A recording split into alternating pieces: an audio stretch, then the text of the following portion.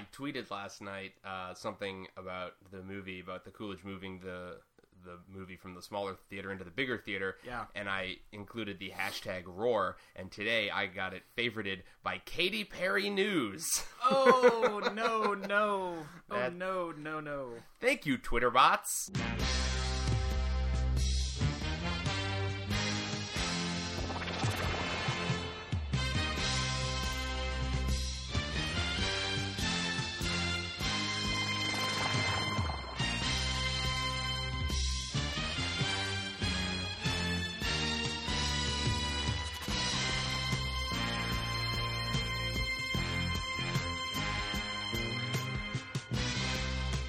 Welcome to another edition of the Daily Screening Podcast. My name, as always, is Daily.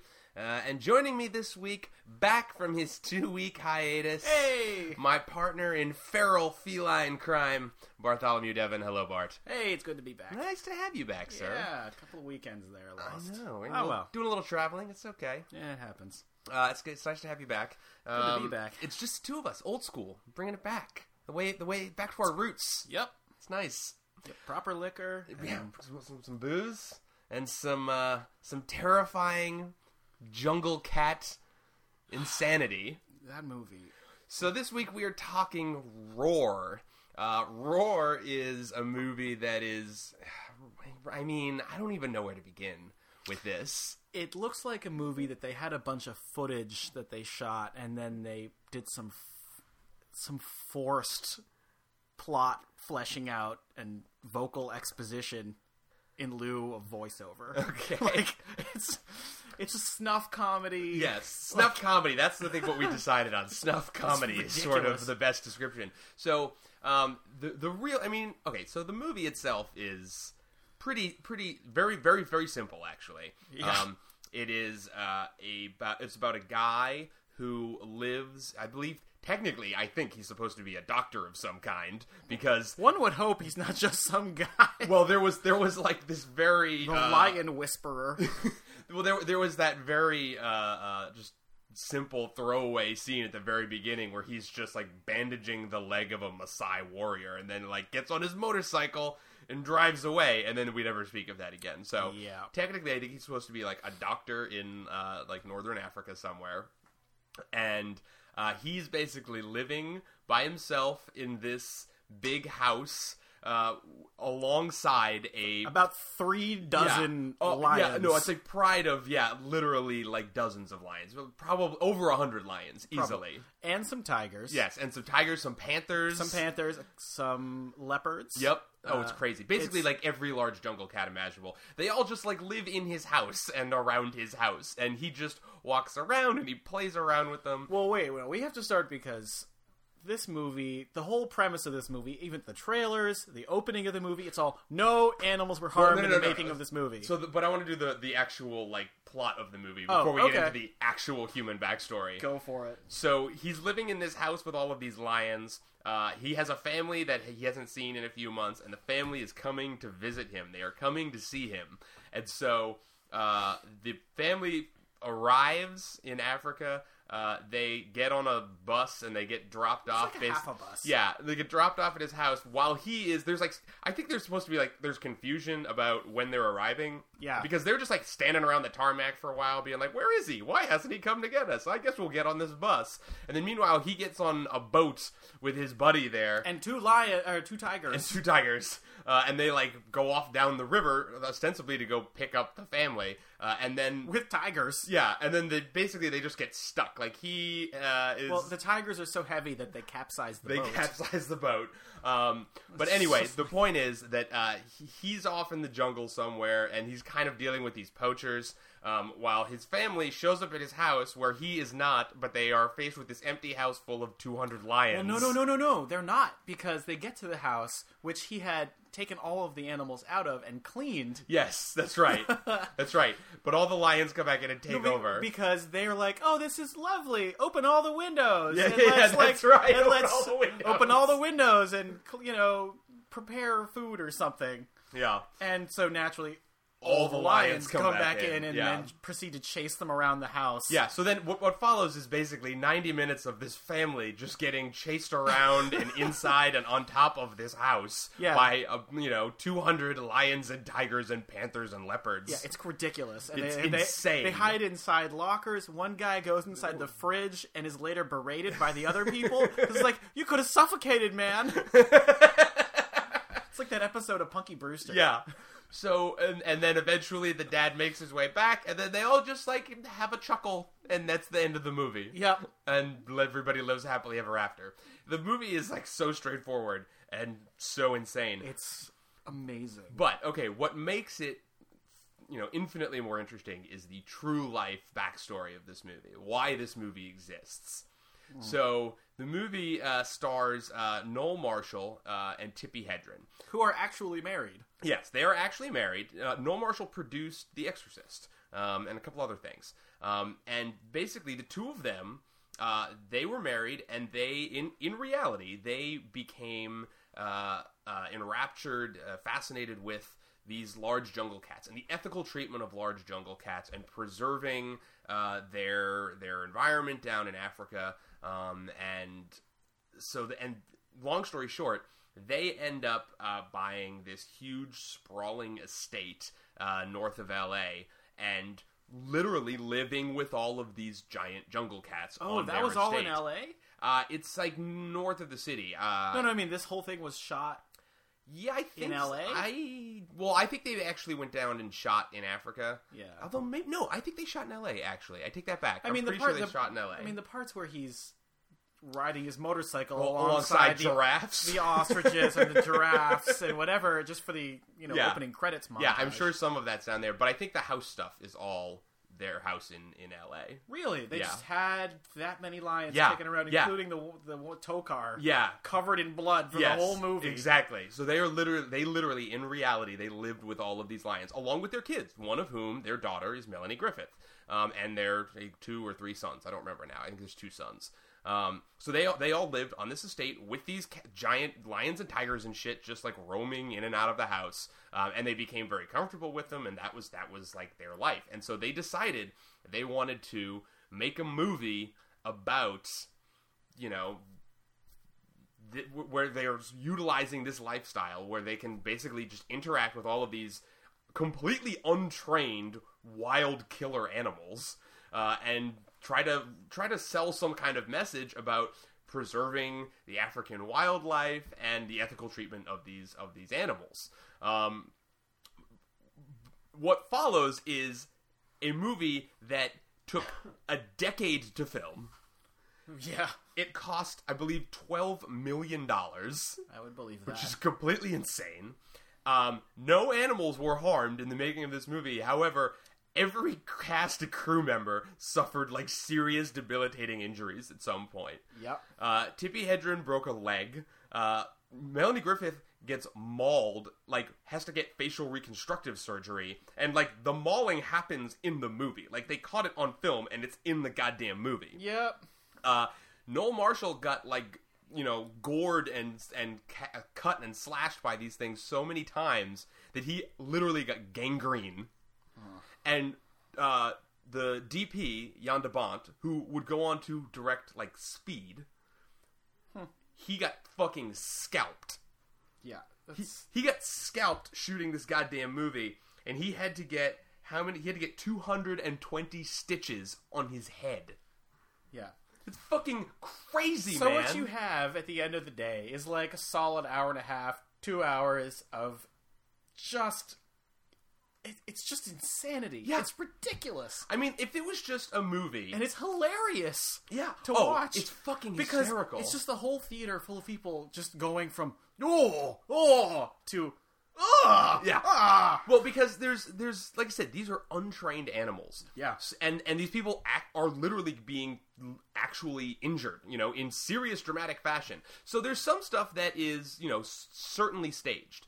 So there's a whole subplot where these poachers come by the house, and they get attacked, and they get attacked, and then they go off, and then they come back with their guns, and they're going to come back and kill all the animals or whatever. And that's like this like other subplot that happens away from the family. The family has no knowledge of this, basically. It's all happening somewhere else, while Noel Marshall and Motivo, his very skeptical friend, and just obvious heart of the Ghostbusters. Obvious heart. We don't even have to have a debate about this later because there's no other answer. It's just he's the only one. He literally spends the whole movie fending off lions with an umbrella. Yeah. But he's like the whole thing. Like I saw everything he's in is like he's like a normal guy. It's like that is a brave man. Yeah. He's spending the whole movie going, "You're crazy, man. Your family's going to get eaten." It's like hilarious. Because there's this whole thing. So they go to pick him up, but they're a day late. And so while the family is running around hiding in lockers and refrigerators trying not to be eaten, they are trying to get back by bicycle, by boat, by car. Like, it's ridiculous. A flat tire on a cliff. Like, it's plane, trains, and automobiles in the African Serengeti. It's ridiculous. And the whole time, what's his name? Motivo is going like, you know what's happening at the house right now? They are licking your family's bones clean. Like, they're being eaten right now. And it's just, he's the obvious choice. There's no question. But so there's this whole subplot with these poachers, though, where they have, like, you know, the plot of the movie is that they get attacked. So there's, you know, their whole faces are, like, covered in blood, and they all run off after getting injured.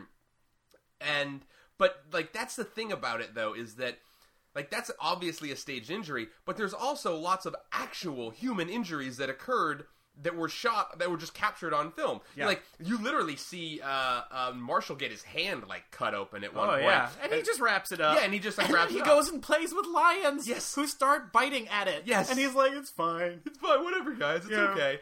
So, like, but you there's this, like, element of danger there where you literally don't know, like, even when there's staged violence, you don't know how much of it is the staged violence and how much of it is actual injuries. Yeah. I just went into it assuming that every injury I saw was real. Yeah. I mean, it is easily the most dangerous film I have ever seen. I mean, it is the kind of thing that could only exist in 1981 where no one is paying attention to this shit. Yeah. And then the Lions get a writing credit. Yeah, the Lions, oh my god, the Lions get a writing and directing credit. I swear to God, this is a real movie in which is co-written and directed by lions. This is fucking crazy. Yeah, and they tried to make this Lion King thing happen. There's what was his name? Like Robbie and Togar are the two lead lions. So Robbie's the head of the pride. Yeah, Robbie's the head of the pride. He's Mufasa. Yes, absolutely. And then there's Togar, isn't there like a Ninja Turtles villain called Togar? Oh, I would believe that. That sounds like a Ninja Turtles villain. From Secret of the Ooze. Yeah, no, Toka and Razar. If you put them together, they end up with Togar. Okay, you get Togar, okay, fine. That's good enough for me. So he's Scar, and he just shows up and like messes with the other lions, but they covered him in blood. Yeah, you know he's an evil lion because he is constantly doused in blood the whole movie. Literally the whole movie. And then there's a Simba character who sits in the corner. Yes. And doesn't do anything. I wrote it. Gary. His name is Gary. Yeah, well...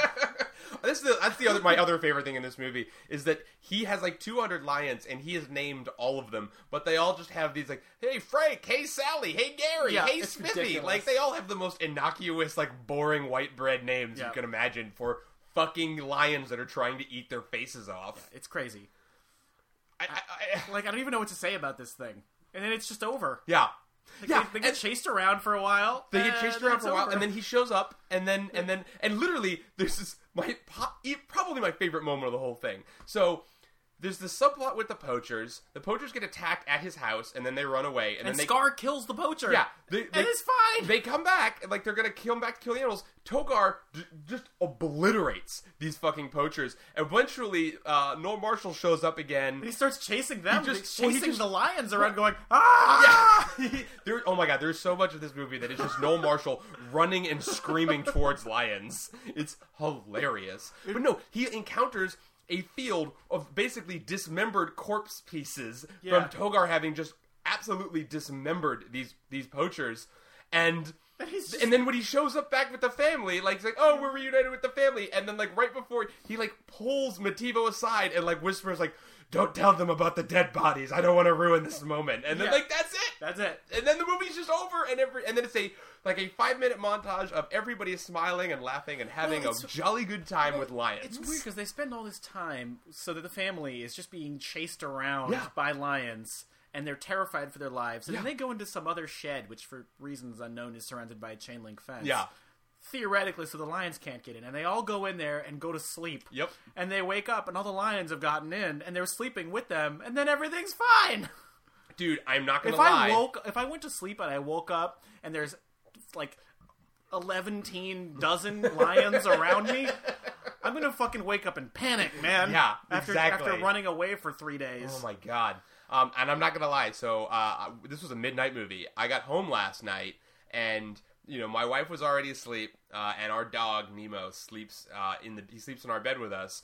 So I got into bed, and as soon as I got into bed, Nemo immediately jumped up and climbed up on top of me and started licking me, and I had this weird lion flashback moment because he has a kind of a lion-y head right now. He's very shaggy. Yeah, I was like, oh god! I was trying to take that moment and then just extrapolate it out 1,000 times worse, where he could actually eat my face off if he wanted to. That's the thing about those lions; they're big enough that they could literally fit your head in their mouths. Yes, absolutely. Whereas Nemo is actually the size of your head. Yeah. Nemo is a tiny dog. Yeah. There are a number of really bizarre, wonderfully bizarre choices. Like you said, all their weird attempts to hide, in the refrigerator. Oh my god. I like when the guy jumps into the water barrel. Yes. And so there's a rain barrel. There's a rain barrel on the roof of the house. Yeah. Full of water. They climb up onto the roof, and he jumps into the barrel of water to hide from the lions. To hide from the lions. He's holding his breath, ducking under the water, and then the lions just start drinking the water out of the top of the barrel. They're lapping it. You see it from under the water. You see the tongues lapping at the water, and he has to come up for air every once in a while, and then there's just 3 or 4 or 5 lions drinking out of it, and he goes back underwater again. It's this seems not that sustainable. But you end up with these really cool shots of literally him inside the water, and you can just see lion tongues lapping up the water from underneath and shit. Yeah, it's weird. It's all really weird. I like the part where Mativo's hiding in the tree that he climbed in 6 seconds, and he's dangling his shirt at the 2 tigers that are underneath him so that the other guy can get away. And it's I'm pretty sure those tigers could climb that tree and kill you. There's a whole crazy... And he says, hurry back! What the fuck? Well, that whole roof thing is really weird to me because it really eventually just becomes an extended sequence of people falling off that roof. It's everybody jumping off that roof, falling off that roof. That one guy falls into the water 17 times. I know, it's crazy. There's also a lot of elephants in this movie. There's some amazing elements. Were genuine threats in this. Everything was. The elephant destroys that boat, which is amazing. That was a baby elephant too. Yeah, there wasn't even a huge ass elephant. Yeah, but oh my god, there's some really crazy editing choices. There's that whole initial scene with the poachers where. The poachers have they're all in boats in the water outside of his house. Yeah, because for some reason unknown, this house has a moat. Yeah. Or they built it on a lake. Yeah, something. So they're all in these boats, and he is playing around with these lions, and then he cuts his hand, and he runs back in the house, and he's bandaging up his hand while there are lions climbing on top of him inside the house. He's trying to bandage his hand, and it keeps cutting back and forth between him patiently trying to bandage his hand and these other lions just obliterating these guys outside in the water, tipping over their boat, tearing their boat to pieces, scratching up their faces, just head wounds everywhere. It's the weirdest back and forth intercut I've ever seen. Yeah. It's all while, and Mativo the whole time is also just fending them off with his jacket. He's just waving his jacket at them. Well, no, he was trying. No. They grabbed his jacket and he was trying to get it back. And I was like, I don't think that's yours anymore. Yeah, exactly. It's ridiculous. Just nothing makes any sense. We also have to talk about that fucking shot where Tippi Hedren is she ends up in the pantry or something. Yeah, and she basically she gets like knocked against the wall. She like passes out. And there's like the honey? There's like a shelf of food above her. Something. Yeah. There's like a shelf of food above her, and the shelf tips over, and this jar of honey just like knocks over. This huge jar of honey. It's like a gallon of honey. Yeah, it's really weird. It knocks over, and just like all of this honey, just like molten like stream of honey, just like slides down the shelf very slowly, and just pours all over her passed out face. Right, and for then like she 30 seconds. Right, and then she wakes up later with a bunch of panthers licking her face, licking all the honey off of her face. It is the strangest fucking thing. The weird, like, it's just straight out of The Visitor. Oh my god! Like I don't even That's know. a movie. I want to see this movie with the soundtrack of The Visitor put under it. Well, because we have to talk about the soundtrack of this movie, which is crazy. I mean, it is because a lot of this movie is basically like minimal to no dialogue. It is just people running around away from lions. Yeah, exactly. So there's a lot of it is just people running and score, and the score is like nothing. There's a lot of nothing. Yeah, that too. But the score is just very like it's very upbeat. Like it's like upbeat circus music. It's crazy. No, they go a long way to keep it not terrifying. Yeah, exactly. It's like they're trying to convince you that everybody's okay and there's no real danger here, even though we all know there's so much danger here. So much danger. And like at one point, there's like an elephant comes out. It cuts to like an elephant walking over, and the score's really going like dum dum dum. I know. Dum dum. Oh my god! Yeah, so much sad calliope music. I'm surprised there wasn't a sequence in this movie with a hallway with a bunch of doors. Where they like go in one door and come out another door chased by lions. Exactly. That's what it feels like. A fucking Keystone Cops or like a Hanna-Barbera cartoon, like a Scooby-Doo episode. It's ridiculous. There is like, you know, they do have genuine love of these animals though. Like there's that one scene early on, I think it's either right after or right before the poachers, where like he gets all the lions out of the house, but then there's the one lion, Gary, who's just Simba, who just wants to like he's just sitting at the end of the hallway and he doesn't want to leave. Talking to it, yeah, and he just starts roaring back, and he does that thing where your dog kind of barks at you, or your cat meows at you, and you meow back. You talk. Like you kind of force words upon the meows. Yeah, sure, yeah. The cat or like whatever. You're interpreting speech, yeah. Right, exactly. And he's just like, "That's a fucking lion, you idiot!" But like a large part of that scene is just basically a close-up shot of the lion just sort of roaring back, like being very docile and just being But it's like really fascinating. Like it's enrapturing. Until he pets Gary. Yeah, and with his bloody hand. Yeah, and Gary starts biting his bloody hand. Yes, and it's like that's something. And then you're like, oh right, they're all gonna die. Yeah, it's like that's still a wild lion in your house. you crazy fuck! What are you doing? Yeah, so much of this movie, like I said, is just crazy Noel Marshall with his crazy beard and crazy hair just running around, running into a horde of lions just screaming. It's so weird because it forces you into this position where because we've been conditioned by modern film to suspend our disbelief. Yeah. And then you're you're in a battle with yourself the whole time between, oh, it's all fine, and oh my god, lions. Yeah. And you just can't settle down with yourself for a while. No, it's and some of it is genuinely terrifying. I mean, the scene with Melanie Griffith getting attacked by the lions on the floor is like genuinely, like it would be frightening. It would be like emotionally intense, even if you didn't know that she's actually getting assaulted by real lions. Like you seriously change a music cue, and this whole thing becomes exactly. Horror. If without this like weird circus music playing throughout the whole goddamn movie, like this would be a harrowing nightmare film. Yeah, it's terrifying. It's so. I mean, it's so weird. It's not even a movie. It is just bedlam captured on film. That's all it is. I mean, do you know what mayhem actually is? Roar. Roar is mayhem. No. Do you know what the word mayhem actually refers to? Enlighten me, sir. It refers to dismemberment. Like, people use mayhem, like the commercials with, what's his name? Yeah, I know what you're talking about. The car commercial. That's not what mayhem is. Yeah. This is mayhem, where people are being eaten by lions. Yeah. It's just, it's one of those things that you look at it and you struggle to believe. Like, you think you made it up. Yeah. You're like, that. It's like a fever dream. Like you're like, there's no way that actually happened, right? Yeah, it's like, this is a thing that someone spent 12 years making and bajillion dollars. Yeah. For no reason. And then it ends. Well, for a great reason. Well, so it ends with this, like, crazy montage of just, it starts... No. The ending starts with Tippi Hedren sitting, like, lying down on a log. Yes. With a lion sitting on top of her. I almost forgot about that. And with Noel Hudson being like, come on, move! Come on, move! And, like, trying to push a lion.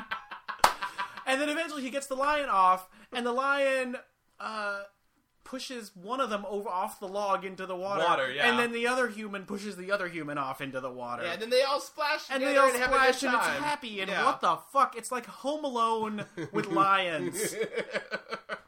But they have this... Like, and Matt, I want you to picture a world where Joe Pesci's in this movie. Is he Mativo or is he one of the poachers? I think he's one of the lions. Is he Togar? Joe Pesci as Togar? Fucking A, man. That's amazing. Like, picture that lion walking. You talking to me? There is the last like 3 or 4 minutes of the movie is just basically it's like, oh, we've all decided that the lions are okay and they're not actually out to get us, and so it's just a they're totally out to get you. Well, yes. So it's just an extended montage of like, and I think it's hilarious because. One of the sons has this like weird throwaway line where he's like, "Oh, don't worry, Dad. I'd love to be here. I don't have to be in Chicago for another week." I know, it's like a week.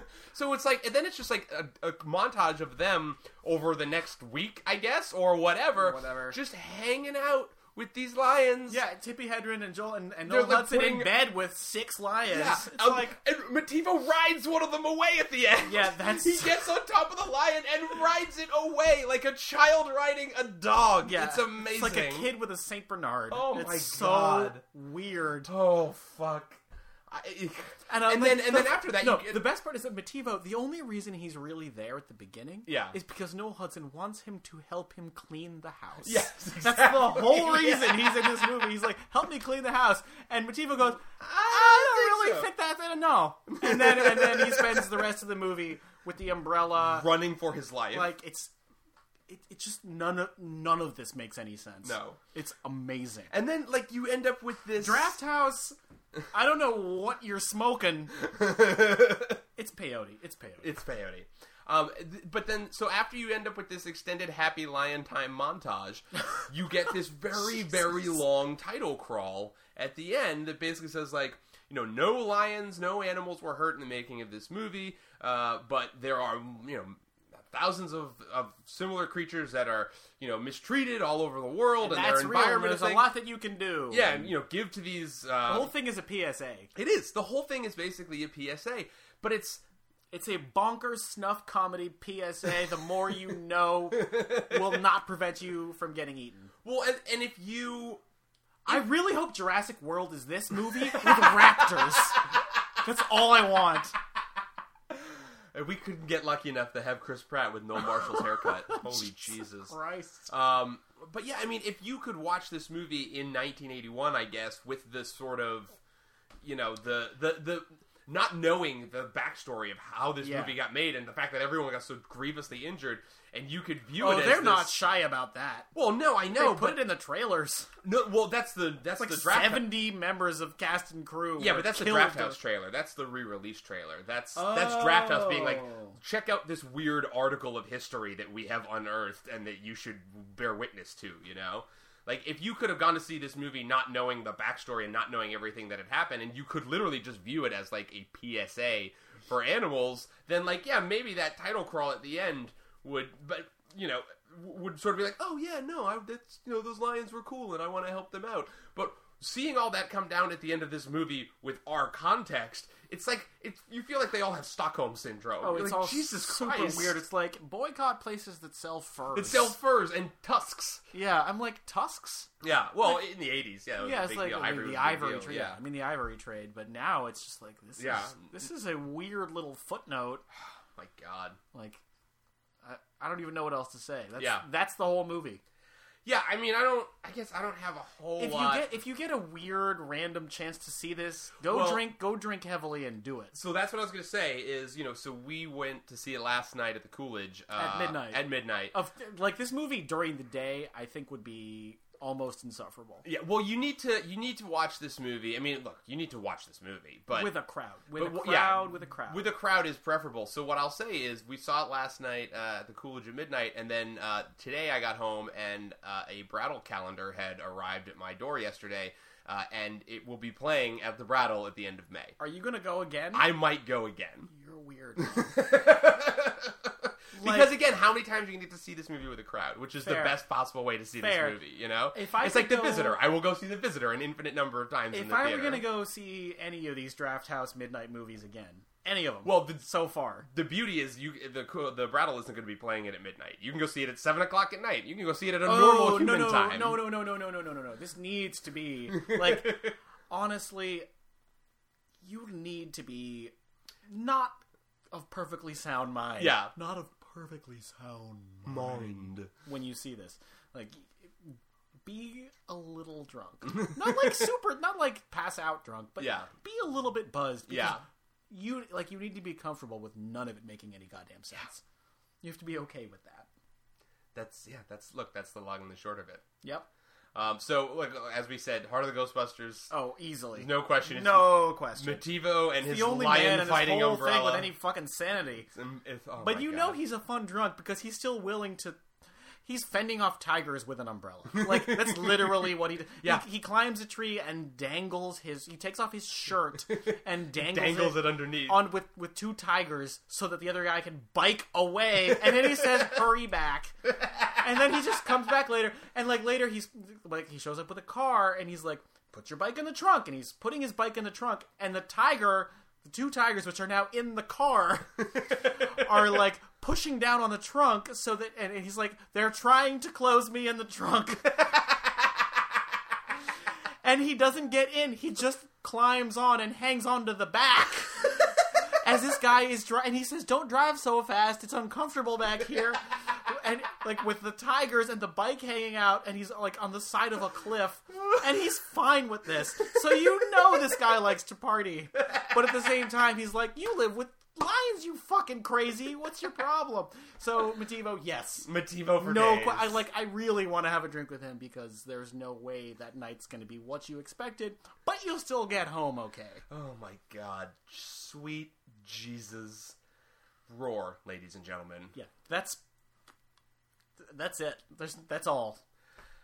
Well, look, that's we're running way under time here. That's fine. I feel like I kind of knew this episode was going to be real short because there's no plot really. Well, do you want to talk about other stuff? We got some time. I feel like this can be a proper throwback episode. Yeah, all right. Where we do some movie shit, a little bit of news stuff. And we even did the movie first. I know. We haven't done that since the beginning of this thing, right? So let's talk some news. Yeah. Well, we got some stuff that's happened recently.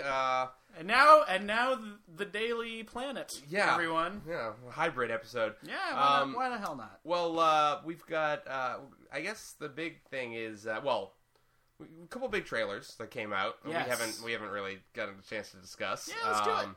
So, first of all, there's we got to talk Star Wars. Yes. Because you and I haven't even had a conversation. No, we haven't. Life about this. No, we have not. And I know you've been very, very skeptical of new Star Wars. And I remain very, very skeptical of Star Wars. Okay. But did that trailer do anything for you? It's better than the first teaser. Yeah. By a country mile. Sure. I'll say that I mean, look, I loved that fucking trailer. I think that trailer's just lovely. I mean, like I said, I watched that movie. I watched that trailer for the first time, and I inadvertently did a fist pump in the air. I got so excited. You do that. I do that. I do that all the time. I jumped back in my chair. I had a big dopey shit-eating grin on my face. Yep. I mean, I've heard a lot of other reactions, people weeping at the sight of old Han Solo, like just being so overcome. That's a little bit much for me, I think. No, that's fine. Yeah. I mean, I did not go quite that far. Yeah. I certainly enjoyed it. I feel better. Yeah. Because, if for no other reason, I feel like the presence of old cast members will lend the movie a certain levity. Sure. Like, maybe, I don't want to call it campiness, because I don't think it's going to be campy, but a certain levity that the prequels lacked. Oh, yeah, absolutely. They were real dour and genuinely unfun. That's true. And you know, and they tried to trade out the funness for epicness. Yeah, and shiny new effects. Right, and you know, that's not what Star Wars is supposed to be. Yeah. And so if this can split the difference, I'll be okay with it. Well, and I already love the even just these very few hints of the larger world that they're building here, like the sense of history of how it all sort of connects back. Yeah. You know, like that opening shot of the trailer with the downed X-wing and the giant crashed Star Destroyer in the background. And that is a beautifully composed shot, regardless of that stuff. Right. But that instantly tells you kind of so much about the state of the world of the Star Wars galaxy in this part of the story. And it also feels right because it looks like you have a little bit of action. You've got the speeder going along, juxtaposed on a painting. Yes, exactly. Which is the way it has been. Yeah, it feels like that triple sunset on Tatooine. Like it's got that kind of feeling to it. It doesn't have the forced CGI feeling that all of the prequels had. And I actually like Episode 3 okay. Yeah. I haven't watched that one in a long time. It's the best of the three of them. Well, yeah, I mean, I'll grant you that one for sure. I mean, there's no stupid, like, Sound of Music frolicking in the fields nonsense, and no stupid child Darth Vader, Damien Vader. Like, there is there's a very, I mean, and they've been talking about this, and no stupid rat tails either. That's true. They've been talking about this since day one, but there is a real sense of that kind of scuffed up, lived in, that aesthetic from the original trilogy, and largely achieved with the use of practical environments and real world. Like the best example is BB-8, that little soccer ball robot. Oh, he's still R2 FIFA. Yeah, I love R2 FIFA. He's amazing. He's so cute. But he is he's an actual physical robot. So they had a Star Wars Celebration last week down in Anaheim, and they literally had him and R2-D2 come out on stage together, and he rolls around all by himself, and his little robot, his little dome head stays on top of the ball. It's crazy. Yeah, and it's apparently it just instantly won over the crowd. And it's one of those things where you see him in person, you're like, how is this a real thing? How is this reality? It's crazy. Yeah. So Segway technology. Yeah, I know, right? So yeah, very very excited about that. R2 Segway? Ooh, no, I don't know about that. But yeah, no, I mean, I just love. You get that weird chrome stormtrooper guy who has very much a Boba Fett kind of feel to him right now. Oh, I think he has sort of a weird Vader-y feel to him right now. Well, no, I mean, I think the guy with the mask and the crazy lightsaber is the sort of Vader surrogate here. I kind of see him as the Darth Maul surrogate? Yeah. I mean, maybe. It depends. I mean, I guess it depends on if he's... Well, I mean, theoretically, there should be two. Yeah.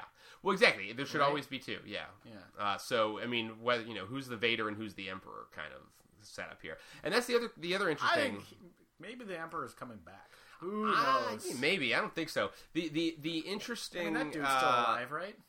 Oh, well, the guy who did it in the prequels is still alive, yeah. Yeah. Who, incidentally, isn't he the butler from Rotten Scoundrels or Dirty Rotten Scoundrels? Oh, I'm pretty sure the Emperor. Yeah, I think that's right. Is the butler. Ian McDiarmid. I think that's probably correct. Yeah. Which is hilarious, by the way. But yeah, no, there's this. Just bring in Michael Caine. And Steve Martin will be. So Michael Caine will be the Emperor. Steve Martin will be. I'm on board for that. Yeah. Yeah, no. So there's and the other thing that I find kind of interesting here. I find kind of interesting here is the idea that that the Rebel Alliance, that they didn't just instantly take over. That it's been 30 years since the original trilogy. They're still kicking around. Yeah, and in fact, got X-wings kicking around. Yeah, and they've got they even announced sort of the who the two sort of parties are, the two political parties here. Oh, they did? Yeah, and so I haven't been watching it that closely. The rebels they're now known as the Resistance, and the Empire is now known as I think it's like the First Order or something like that. Okay. So that's why we still have the stormtroopers. That the idea that basically they killed off the Emperor, but some other people just sort of stepped in and are trying to keep things going, and that they haven't really put it all down yet. So fair enough. I'll be very curious to see how our three new leads, what their dynamic is sort of like, and who I think somebody is somebody's kid, and who's. I mean, the trailer clearly implicates that somebody is a member of the Skywalker family and has some Jedi powers, because that's the whole Han Solo, the whole Luke Skywalker voiceover there. So probably. I mean, I don't know. Maybe I kind of see him saying that to someone who's not part of his family and is introducing the Force to John Boyega. But he says it's very strong in my family. My father. He says my father has it. He doesn't say my father had it. He said my father has it, which is like that's one of those just grammatical things that nerds are going fucking bananas over. Like, I'm sure. Is he talking about a Force ghost? Is he still alive? So what the fuck's going on? So, but he says my father has it, my sister has it, I have it, and now you have it. So I mean, I think it could be the other way around, but I think the implication there is that it's somebody's kid, whether it's his kid or it's Leia's kid, but it feels like that's yet another Skywalker. So we'll see. I don't know, but I mean, I'm down. I really, it's one of the. It had such a great energy. It was just it came out. Nobody knew it was coming out because there was all this conversation about when some of these new big trailers were going to come, and I think we all sort of assumed that what with Star Wars being a Disney movie now, that it would show up, it would play in front of the Avengers. Oh, I didn't even think about that. Yeah, and there was a lot of talk about that. There was a lot of rumors that the Star Wars trailer will play in front of Avengers, and then it just they showed it at Celebration about a couple weeks ahead of time, but there was no fanfare ahead of time. So often you see the studio will announce, hey, we're going to unleash the trailer Tuesday at 10 p.m. or 10 a.m. or whatever, and then you end up with a teaser to the teaser where they show 6 seconds of something that you'll see later. Some stupid nonsense. Or they do hey, if everybody tweets this hashtag, then we'll unlock the trailer 6 minutes faster than we would have. Or it just fucking leaks. Yeah, exactly. Well, and so that's what happened here, going with the Batman versus Superman here. And again, just really poor timing for them, because Star Wars trailer had come out officially with all this fanfare. And Jurassic World, too. Yeah. Everybody went crazy and just went totally over the moon for Star Wars, and then basically 24 hours later, you had this sort of leaked, low quality, shitty version of this Batman Superman teaser, which was set to be sort of premiered at they were doing an IMAX event. So it was you get a free ticket to go to an IMAX theater on a Monday and see this teaser. And instead, on Friday, it gets leaked out in a shitty version. And it looked, people were going to criticize that trailer regardless, but it looked like such crap. I'm sure. It was so dark. Yeah, exactly. Then, really the story about it became not really even the content of it, but they totally dropped the ball, and here's this leak, and it's so dark, and it's so dreary, and again, and contrasted with Star Wars. Well, it is. Right, but you contrast it with the Star Wars teaser, which is so uplifting and so energetic and so fucking fun that then you have this boom, Batman hates Superman, boom. It's just a wet blanket of nonsense. It's just. Well, that was the second trailer that we watched. Yeah, was Batman v Superman: Dawn of Justice. Dawn of Justice. I still hate that stupid title. Batman v Superman. It's are they in court? Yeah. Is this whole thing? Is this whole big trolling, and it's just going to be a court case? That would be great. It would not be great. There's Aquaman is a witness. Wonder Woman is the judge. There's in the leak. I think visually it didn't look great, but the audio was really shitty. It was. I didn't see the leak. Yeah. Well, the leak was it was basically like a camcorder shooting the screen. Yeah. So the audio was really it would go out of focus a couple times, but it's so dark. Yeah, exactly. Surprising. But the audio was really shitty.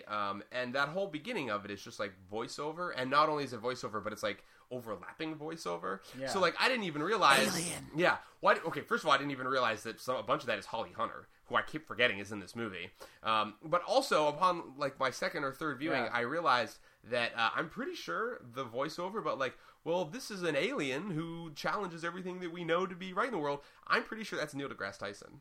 Oh, really? Yeah, I feel like that. I'm like 90% certain that is his voice. That's Neil deGrasse Tyson, which I feel like is probably just a like a throwaway gag, like somebody watching him give an interview on TV or something that. Some of it is definitely some of it's definitely Jesse Eisenberg. Yeah, some of it's Luther for sure. So the devils come from the sky. Yeah, exactly.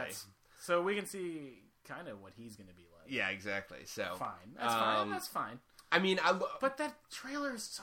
Ugh. I know the mood of it is so dark and so. It's grim. so dour. It's just like it looks. It looks like no fun. It looks like no fun. I said this to you in Facebook: is nobody likes to play in a wet sandbox. Yeah. And what DC is doing is peeing in the goddamn sandbox. Mm-hmm. Like, lighten up, Francis. Yeah, seriously. Well, but let's talk about, at the very least, it's our first really good look at Batman here. Yeah. At our new Batman. I like the suit. It's fine. It's fine. Obviously, they're taking their cues in a very serious way from Frank Miller. Yeah. But I mean, also fine. Yeah, I like the Dark Knight Returns. I have no problem with the design. He's got the short ears. He's a big brawly type. Yep. He's huge. I mean, he's like chunky. He's like and that's fine. That's what older Batman should be. Yeah. And I mean, and Affleck looks fine as Bruce Wayne. Yeah.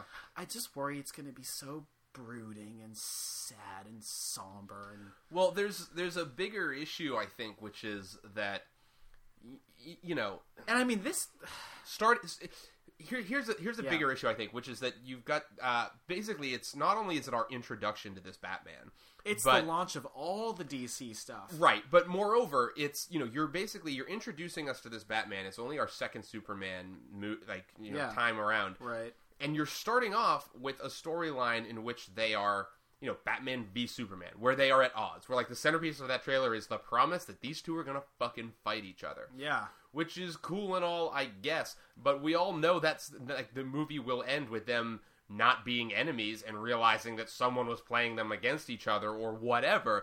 So it just sort of feels... Justice League needs to happen. Yeah, exactly. Yes. So it just sort of feels like it's one thing if they have a long-standing relationship and...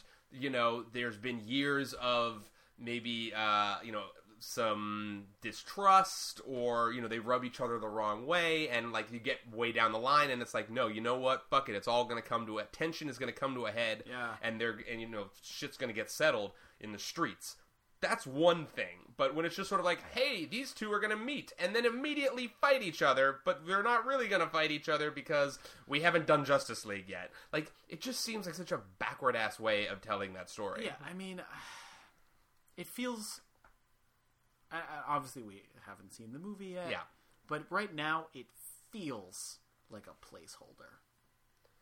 We know Wonder Woman's going to show up. We don't know why or how. We know Aquaman's going to show up. We don't know why or how. We know that everyone's going to be sad and dark and grim and lame and boring. It just feels like a prologue to and another movie. It feels like, a prologue to Justice League. And I don't want the prologue. I just want Justice League. Well, and the other thing that's interesting is there's also so much of the DC Universe stuff that's still so up in the air. Yeah. So like you said, we know Wonder Woman's going to show up in this movie, and they released a publicity still of her like in the costume, like in the outfit. So we kind of know what she's going to look like. But at the same time, they're still struggling to get their Wonder Woman movie like off the ground. They lost their director and then they immediately signed a new director. So they had Michelle McLaren, who has done so much great TV work. Like I know her from Game of Thrones. You probably know her better from Breaking Bad. She directed a lot of really great Breaking Bad episodes. But they brought her on board and then she left over creative differences. 2 very serious, unfun shows, by the way. Yeah. But she left over creative differences. Good, like very good. Yeah, but not jovial. No. There's no levity. There were a lot of arguments about like they couldn't decide what time period to set the movie in. Like she wanted it set in World War I, and Snyder wanted it set in the Crimean War. She wanted it to be like a big action like spectacle, and the studio wanted it to be more of like a character piece.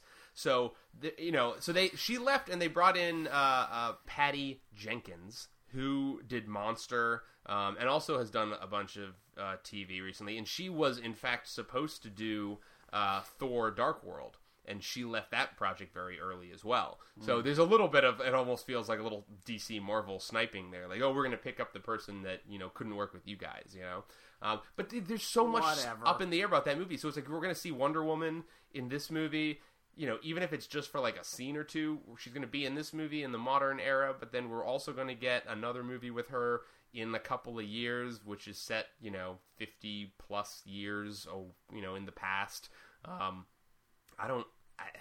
So much of this stuff still seems like it's, unknown. Forced. We do have Phil Miller and Chris Lord. I keep doing it because Lord and Miller. Lorne Michaels. No, not Lorne Michaels. The Last Man on Earth has fucked me. I keep wanting to call him Phil Miller. It's Phil Lord and Chris Miller. Filler? Yeah. Phil Lord and Chris Miller are going to do. No, is that right? Yeah, it's Phil Lord and Chris Miller. Yeah, sounds right. Yeah. Fuck. I see. They executive produced Last Man on Earth, in which the main character is named Phil Miller because of that. So I keep wanting to call them Phil Miller. Maybe you should just go with it. I know. Lord and Miller are going to write The Flash, which is very exciting. They're not going to direct it probably, but they're going to write The Flash. Are we getting a new Flash? Yeah, we're getting a new Flash. We're not getting TV separate Flash. separate from TV Flash. So stupid. I know. They're also going to write and produce an animated Spider-Man feature for Sony that will not be part of the MCU. It'll just be like a separate animated feature. So there's a lot of shit that's all over the place right now. Okay. Yeah. No. But yeah, I mean, look, I don't know, man. Anyway, so this trailer, it's just really dour. Yeah, it's the only word. It's just dour. Yeah, it's depressing. It's depressing in a big way. But no, so what is the date on this movie? It's next year. When? Yeah, I think it's next summer. It's a summer movie. Yeah, it's not a Christmas thing. No, it's next summer. So, the other big DC news, obviously, is that came out on Friday was our first proper look at the Joker. Yeah. What's his face there? Leto. Leto's been sort of Instagramming things like piecemeal. He's like, I cut my hair, and I did this, and so we're getting these a picture of him holding a camera from The Killing Joke, all this shit. He's not doing his Jesus thing anymore. Yeah. So, so they, he's going to be in Suicide Squad. So David Ayer. Is it sad that I'm more excited for Suicide Squad than I am for Batman v Superman? I am infinitely more excited for Suicide Squad. That seems like a far more interesting movie to me. Yeah, and it's kind of sad that that's the case, but it's true. I mean, so we've got our first look at him. I mean, what did you think of that picture? That's fine. Yeah, it's different. Did you take issue with his various body tattoos? I think it's a little on the nose. Yeah, well, tattooing damaged across his forehead. You can't get much more on the nose than literally tattooing the word damaged across his forehead. You can, actually. And it's by tattooing ha ha ha ha ha ha all over his fucking arm. That's really on the nose. But even I'm still okay with it. Yeah, it's fine. I was like, how much of the movie is he really going to be shirtless? How big of a part of those tattoos really going to play? It's not, I mean, even beyond that, if you're going to... whenever you have the Joker now, especially after Heath Ledger, I mean, my favorite Joker is still Mark Hamill. Oh, sure. Forever. Sure. But the thing is that all of your Jokers have been different from each other. Yeah. All of them have been different. Oh, sure. I mean, Cesar Romero was just goofy. Yep. Just goofy as shit. Mm-hmm. Nicholson was goofy but crazy. Well, so there was... in the way that only Jack Nicholson can be. There was an interesting, an image that I kept seeing bounced around Twitter, and it was pictures of Nicholson and Ledger and Leto, as the Joker, and they were labeled, as was a great way to sort of separate it, they're labeled gangster, anarchist, psychopath. That's kind of summarizes those three, what looks like those three different individual takes on the character, What about Cesar Romero? Well, Cesar Romero is a god among men. I mean, I don't know. It's classic. Yeah. But yeah, I mean, Nicholson's guy, he was very he was the organized crime guy. He had a mob of guys around him, whatever, as Michael Caine very, very eloquently puts it in Dark Knight, some men just want to watch the world burn. That's Heath Ledger. He will pull off a bank job and then kill everyone who did it with him because he doesn't care. He just wants to fuck everybody else up. You know. I mean, and it's so I'm perfectly fine with a different take on the character. That's fine, especially because this looming and that's the only word, is looming Yeah. DC universe. Yeah. We might get a little snippet of him in Batman v Superman. You never know. That's fine, but I'm saying in this new DC universe, the DCU, which is a weird thing to say, there's no room for happiness, which means... Oh, yeah. I mean, there was that whole story going around that Warner Brothers literally said no jokes in these movies. Yeah, which is... So if there's no room for happiness, the Joker needs to laugh at something else. Yeah. Because all of the Jokers so far, except maybe Ledger... Yeah.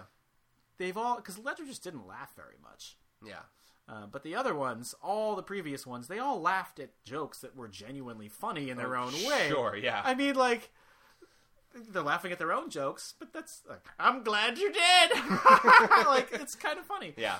I think, well, and it's interesting because, I keep hearing that a big part of the of the sort of backstory here, because again, like, this new sort of take on Batman and whatnot is that this Batman's been around for a while, sort of operating in the shadows, and that's part of why the government is interested in Joker for Suicide Squad, is that he's one of the few people who's actually encountered Batman and can, like, has information about him and can, talk about him, basically. Maybe he'll be the Batman. Yeah.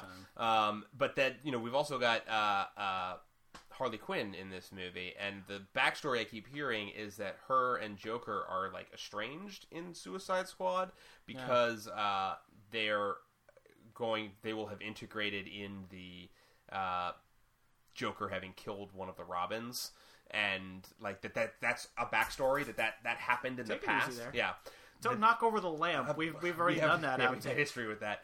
No, that at some point in the past, Joker has killed a Robin, and that it fucked Batman up a little bit, and that's why Harley Quinn doesn't really want to associate with him, because that was a bridge too far for her. And so, I don't, God knows what of that will actually be real. So we'll see what happens. Yeah.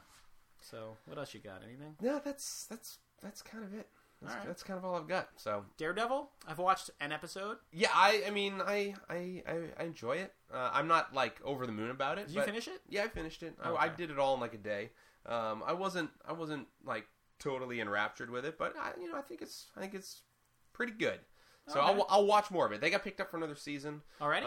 Yeah, and it's been interesting because so I think they're probably shooting or about to start shooting Jessica Jones, which is their next Netflix series.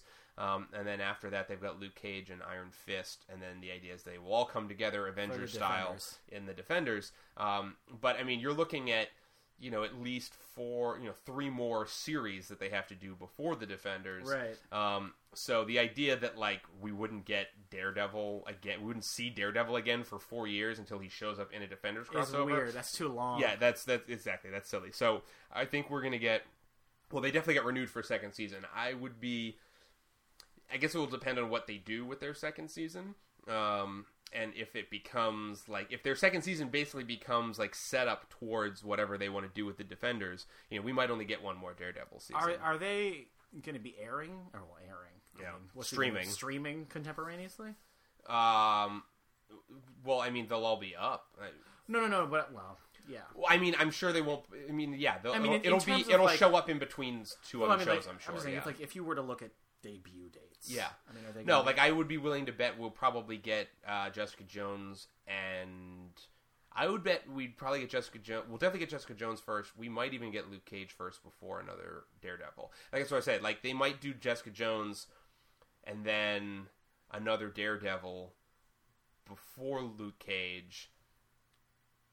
Like I said, it depends on what they want to do with that second season of Daredevil. How much of it becomes, like, standalone Daredevilness, and how much of it becomes, like, him interacting with Jessica Jones or Luke Cage or setting up whatever's going to happen with the Defenders. So I think they just got a green light this week. So my guess is we'll get at least 1 or 2 more series before.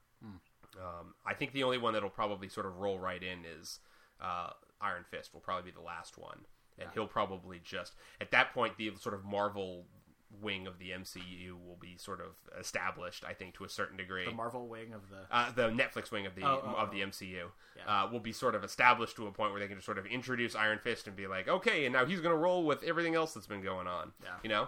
Well, I think that just about does it for us. Yeah. next week is Avengers Week. Oh my god, I'm so excited. Very excited. So we will be doing Avengers next week for sure. Not that I need to tell you to go see the Avengers. It's opened overseas already. Yep. And Jamie was reading me like crazy statistics this morning. Like it's already made like 200 million overseas. Jesus. The market share is crazy. I think in Korea it had like 96% of all movie tickets were for Avengers this weekend. Just fucking bananas. It's just a mint. Yeah, they are literally it is Disney's license to print money this summer. So, if it's good on them. Yeah, I love Spader. Here's hoping, man. If there was any one human I could cast as Ultron, it would be James Spader. So. Like there is no question. Except no substitute. I wouldn't. So go watch Boston Legal. You won't regret it. Yeah. So next week we will be doing Avengers. So check that out, and then you can tune in here the following, Monday, Tuesday, and we'll be talking about that. So, yep. Bart, you are not on the Twitters, so there's nowhere that people can find you on the internets. Well, I technically have one. I don't remember the password.